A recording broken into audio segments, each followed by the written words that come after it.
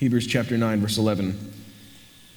But when Christ appeared as a high priest of the good things that have come, then through the greater and more perfect tent, not made with hands, that is, not of this creation, he entered once for all into the holy places, not by means of the blood of goats and calves, but by means of his own blood, thus securing an eternal redemption.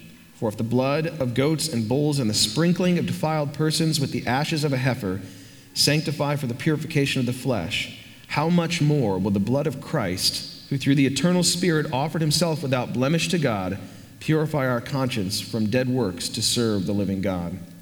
This is God's word. You may be seated.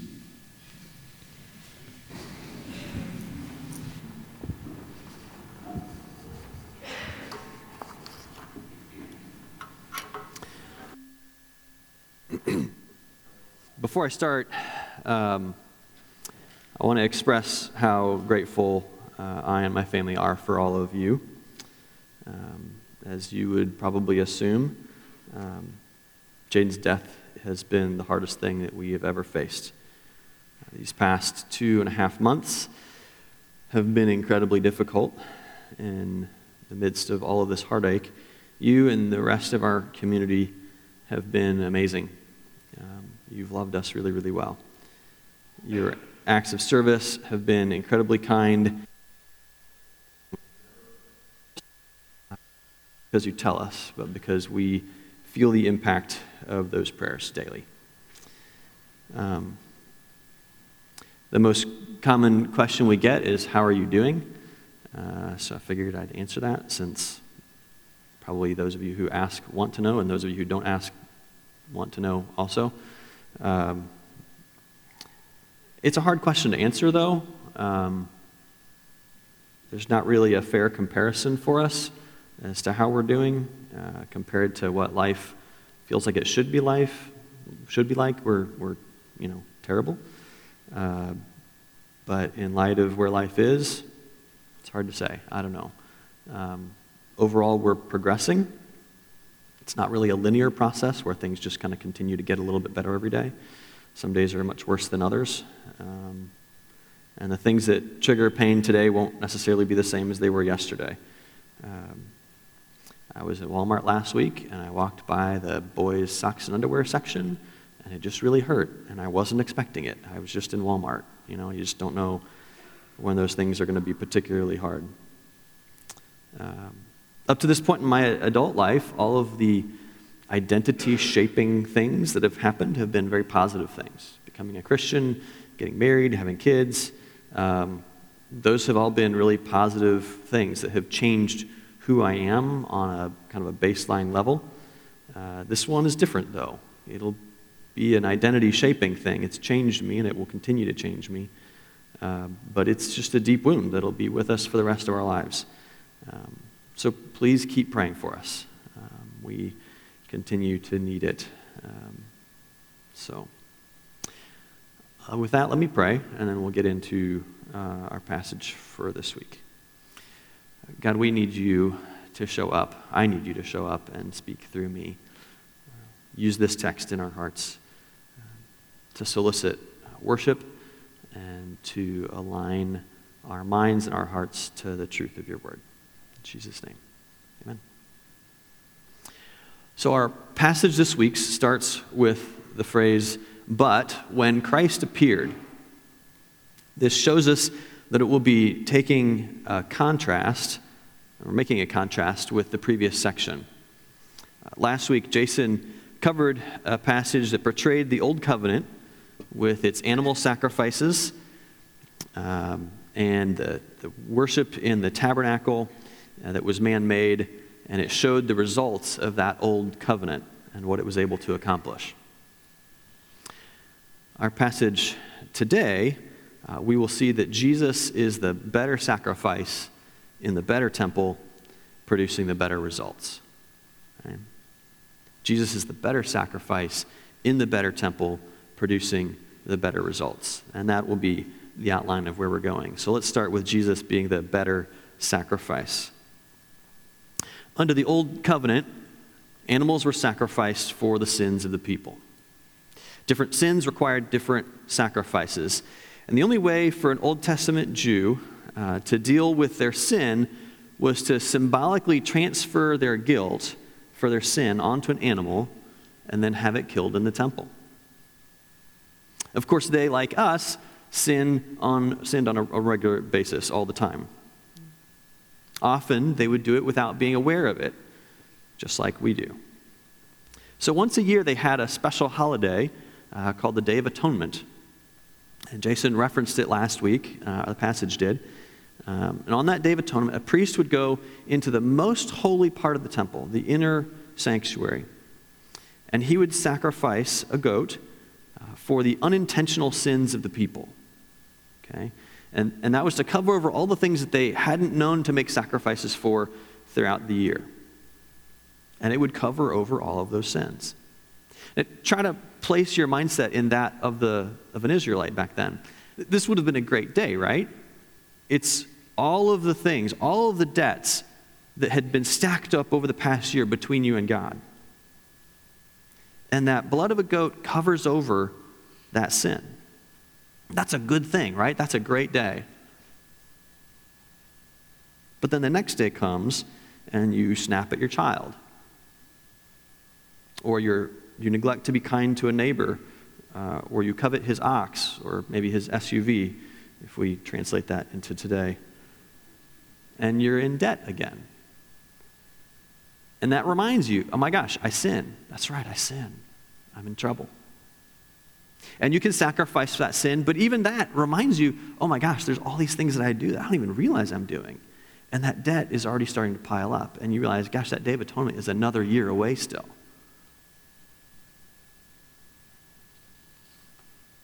See, the system of sacrifices served as a perpetual reminder of their sin and of their separation from God.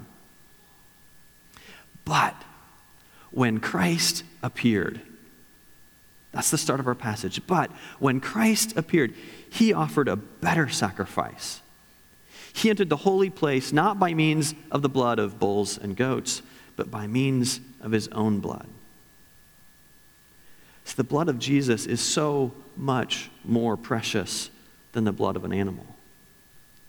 Perhaps that's why we don't ever sing the hymn, "What can wash away my sins? Nothing but the blood of a goat." We don't sing that.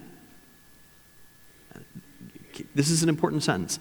God became a man so that he could shed human blood for human sin. Okay? He died the death of a man to pay the debt of a man. We sing nothing but the blood of Jesus because his blood is the precious, perfect sacrifice that we needed to wash away our sin. Verse 14 tells us that Jesus offered himself without blemish to God. Now there's two additional important distinctions that are made in this passage in that phrase when you compare it to the old system of animal sacrifice. The first is that Jesus offered himself. He went willingly, with full knowledge of what he was doing. Unlike an animal who might be led to slaughter, he chose to go. And that's not to say it was an easy choice. It was an excruciating choice. That's why Gethsemane was such an intense moment for him. He knew what he was facing, and he went anyway. He offered himself. But it goes on. He offered himself without blemish. And that's the second thing we need to see there. Without blemish. When you look at the Old Testament instructions for animal sacrifice, it always specified that they needed to offer sacrifices that were without blemish. That meant they couldn't bring a sick or dying animal to the sacrifice. There were no lambs with broken legs or deformed calves or doves that couldn't fly, that kind of thing. Jesus was without blemish in a totally different way, though. It wasn't the issue of his physical body being without blemish. It was that he was morally blameless. It was his character. 1 Peter 2:22 states that he, talking about Jesus had no sin, neither was deceit found in his mouth. Those that knew him best talked about his moral perfection He was without blemish. So when he offers to die as a substitute, he's actually qualified and able to do so because he didn't have any penalty for his own sin. So he could offer to take our place and take on our sin and die the death that we deserved. Jesus is truly the better sacrifice. Now, the next chapter and a half in the book of Hebrews goes even into more depth than that, so I will leave it at that, though there's much more that could be said. We'll be hearing more in the coming weeks about why Jesus is the better sacrifice. Not only was he the better sacrifice, but his sacrifice was administered in the better tabernacle.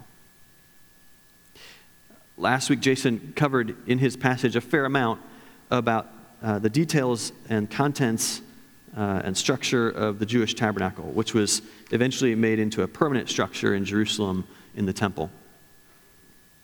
One of the things that struck me about the way the tabernacle was described in the passage is how much it portrayed the barrier between God and man.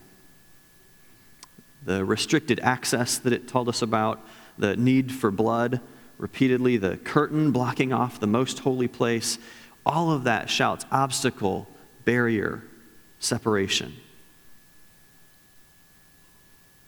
This earthly tent that the Jews worshiped in was modeled after an ultimate heavenly reality. But as elaborate and detailed as it was still only an imperfect, man-made representation of that ultimate heavenly reality. So the human representation could never match up to the heavenly reality.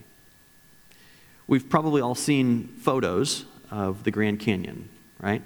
Or a painting, or a photo of a painting. And it's amazing. You look at it and you go, wow, that's really amazing. I'd love to visit there. Then if you actually get to go to the Grand Canyon, you come up to that edge and you look out and you're like, oh, that's totally different than my perception of it from a picture. That two-dimensional image on a page just can never match up to actually seeing it in person. It's a whole different experience. See, a photo represents reality. It doesn't replicate reality. That human temple was like that. It represented this heavenly reality of this temple, but it falls short of replacing it. Our passage tells us that Jesus entered once for all into the perfect holy place, the one that our earthly tabernacle was modeled after, to deal with our sin in a final way.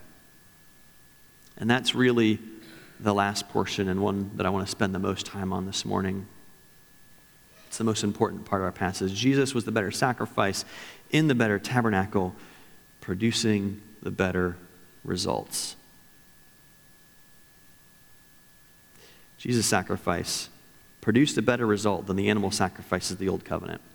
The first thing I want to point out is in verse 11. We read that Jesus is the high priest of the good things that have come. They have come. It's not merely a future benefit, something that we anticipate or have to look forward to, but it's a present reality. So much of the Old Covenant was pointing forward to a day of future hope. Just a few weeks ago, we saw in Jeremiah 31, behold, the days are coming. Okay? Or in other places, you would words like, one day it will be like this. Friends, that day has come. That isn't to say that we don't still have a great future that we look forward to. We do. Heaven awaits us.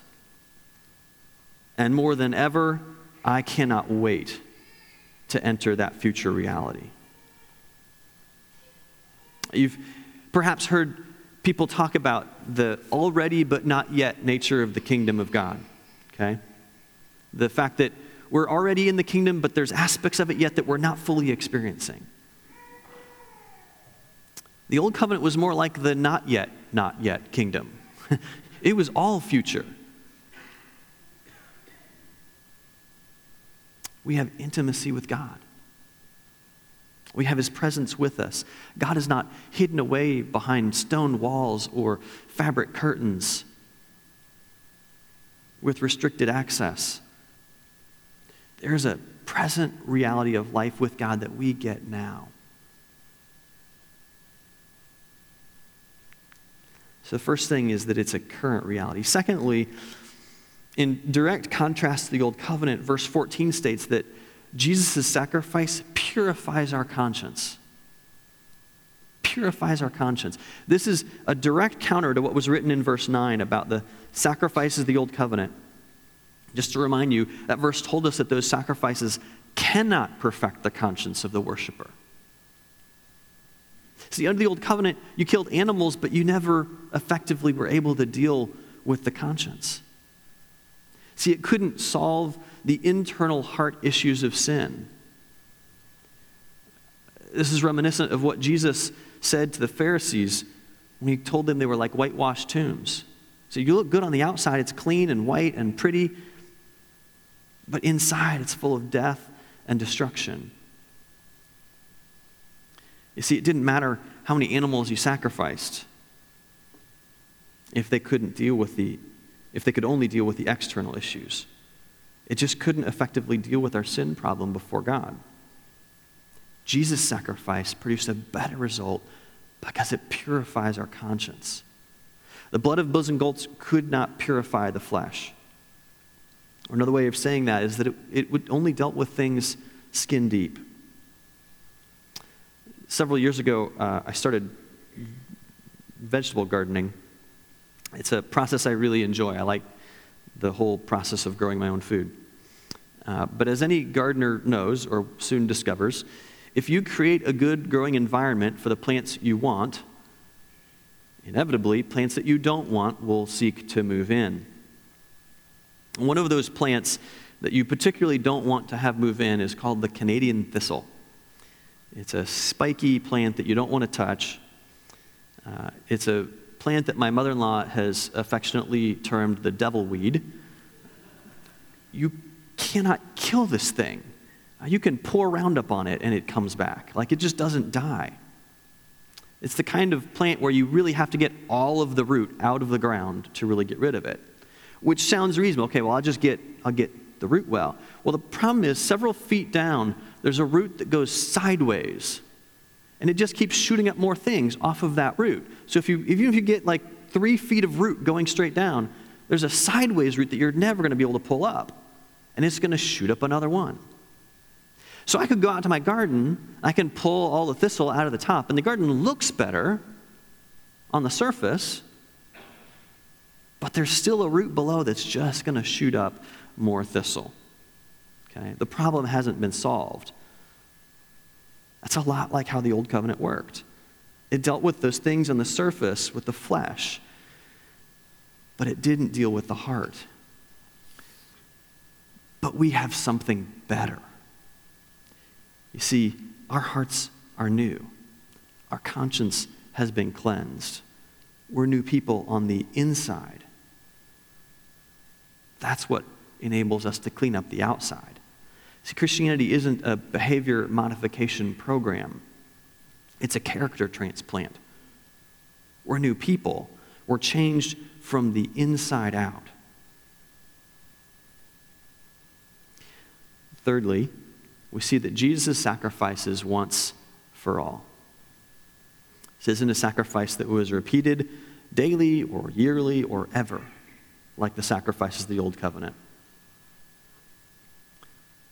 And the reason for that is that this sacrifice actually solved the problem. It didn't need to be repeated. If someone showed up tomorrow and paid off my mortgage, I wouldn't send them a check on March 1st, right? Because the debt would be paid for. There'd be nothing to pay. Jesus paid the full debt, so he doesn't have to keep coming back and making more payments, and neither do we. This better result that is produced under the new kingdom is best summarized in this morning's passage with this phrase in verse 12, thus securing an eternal redemption. Thus securing an eternal redemption. Let's unpack that phrase for a moment. It's secured. That means it's accomplished. It's completed. It isn't in jeopardy. It's a done deal. And it's eternal. It's forever. If you're in Christ, there's never going to be a time in the future, not even 1 billion years from now, where your redemption will end or even be at risk of ending. It's eternal. And both of those words modify the most important word in this phrase, redemption. This word is related to the word for ransom. You see, a price has been paid for our freedom. We have been bought out of slavery. We are no longer slaves to sin. There's no more price to be paid. All of the things that reminded them of their sin and their distance from God under the old covenant, that stuff has been dealt with. There is no longer a barrier between us and God. It has been dealt with. We are redeemed. There's no more blood and no more payment to be made. And the result of that is intimacy with God. We get to draw near to God. He's not distant. He's not unreachable. He's not off in the capital city behind a curtain. He is near. I want to remind you of what we found in Hebrews 4, 14 to 16, where our author spoke of Jesus as our high priest earlier in the book. He said, "Since then we have a great high priest who has passed through the heavens, Jesus, the Son of God. Let us hold fast to our confession, for we do not have a high priest who is unable to sympathize with our weaknesses, but one who in every respect has been tempted as we are, yet without sin." And this is the most important sentence I wanted you to hear. "Let us then with confidence draw near to the throne of grace, that we may receive mercy and find grace to help in the time of need." Let us then with confidence draw near. See, that's what the new covenant allows us to do. We get to draw near to God. This is our great result. God is not distant. We don't need an intermediary to go between us and God. That is Jesus. He is our intermediary. He is God. We have access to him. He is present with us. One more final quick point I want to make. That great truth is what motivates our service. Verse 14 ends this way, talking about the blood of Christ. He said it purifies our conscience from dead works to serve the living God. So your consciences are cleansed to serve the living God. We are saved to serve. We don't serve to be saved. I thought it was that way for the first 16 years of my life. The Bible is so clear. We are saved to serve. Because of our redemption, because of this internal transformation that happens, because we're made right with God, from that we find this motivation to serve him. We're not trying to please God by serving. We're not trying to get him on our side or pay off a debt. No. We have been transformed, and that changes us and actually motivates the serving from a changed heart. What can wash away my sin? Nothing but the blood of Jesus. Let me pray. God, you are so amazing in this new covenant that you have given us. The old covenant did an amazing job at setting up the new covenant, showing us our need. I am so grateful for that. But even more grateful I am for Christ and his death and what it accomplished for us. That our consciences are cleansed, and that we are new people from the inside out. I do pray that we would live a life of service in right response to that.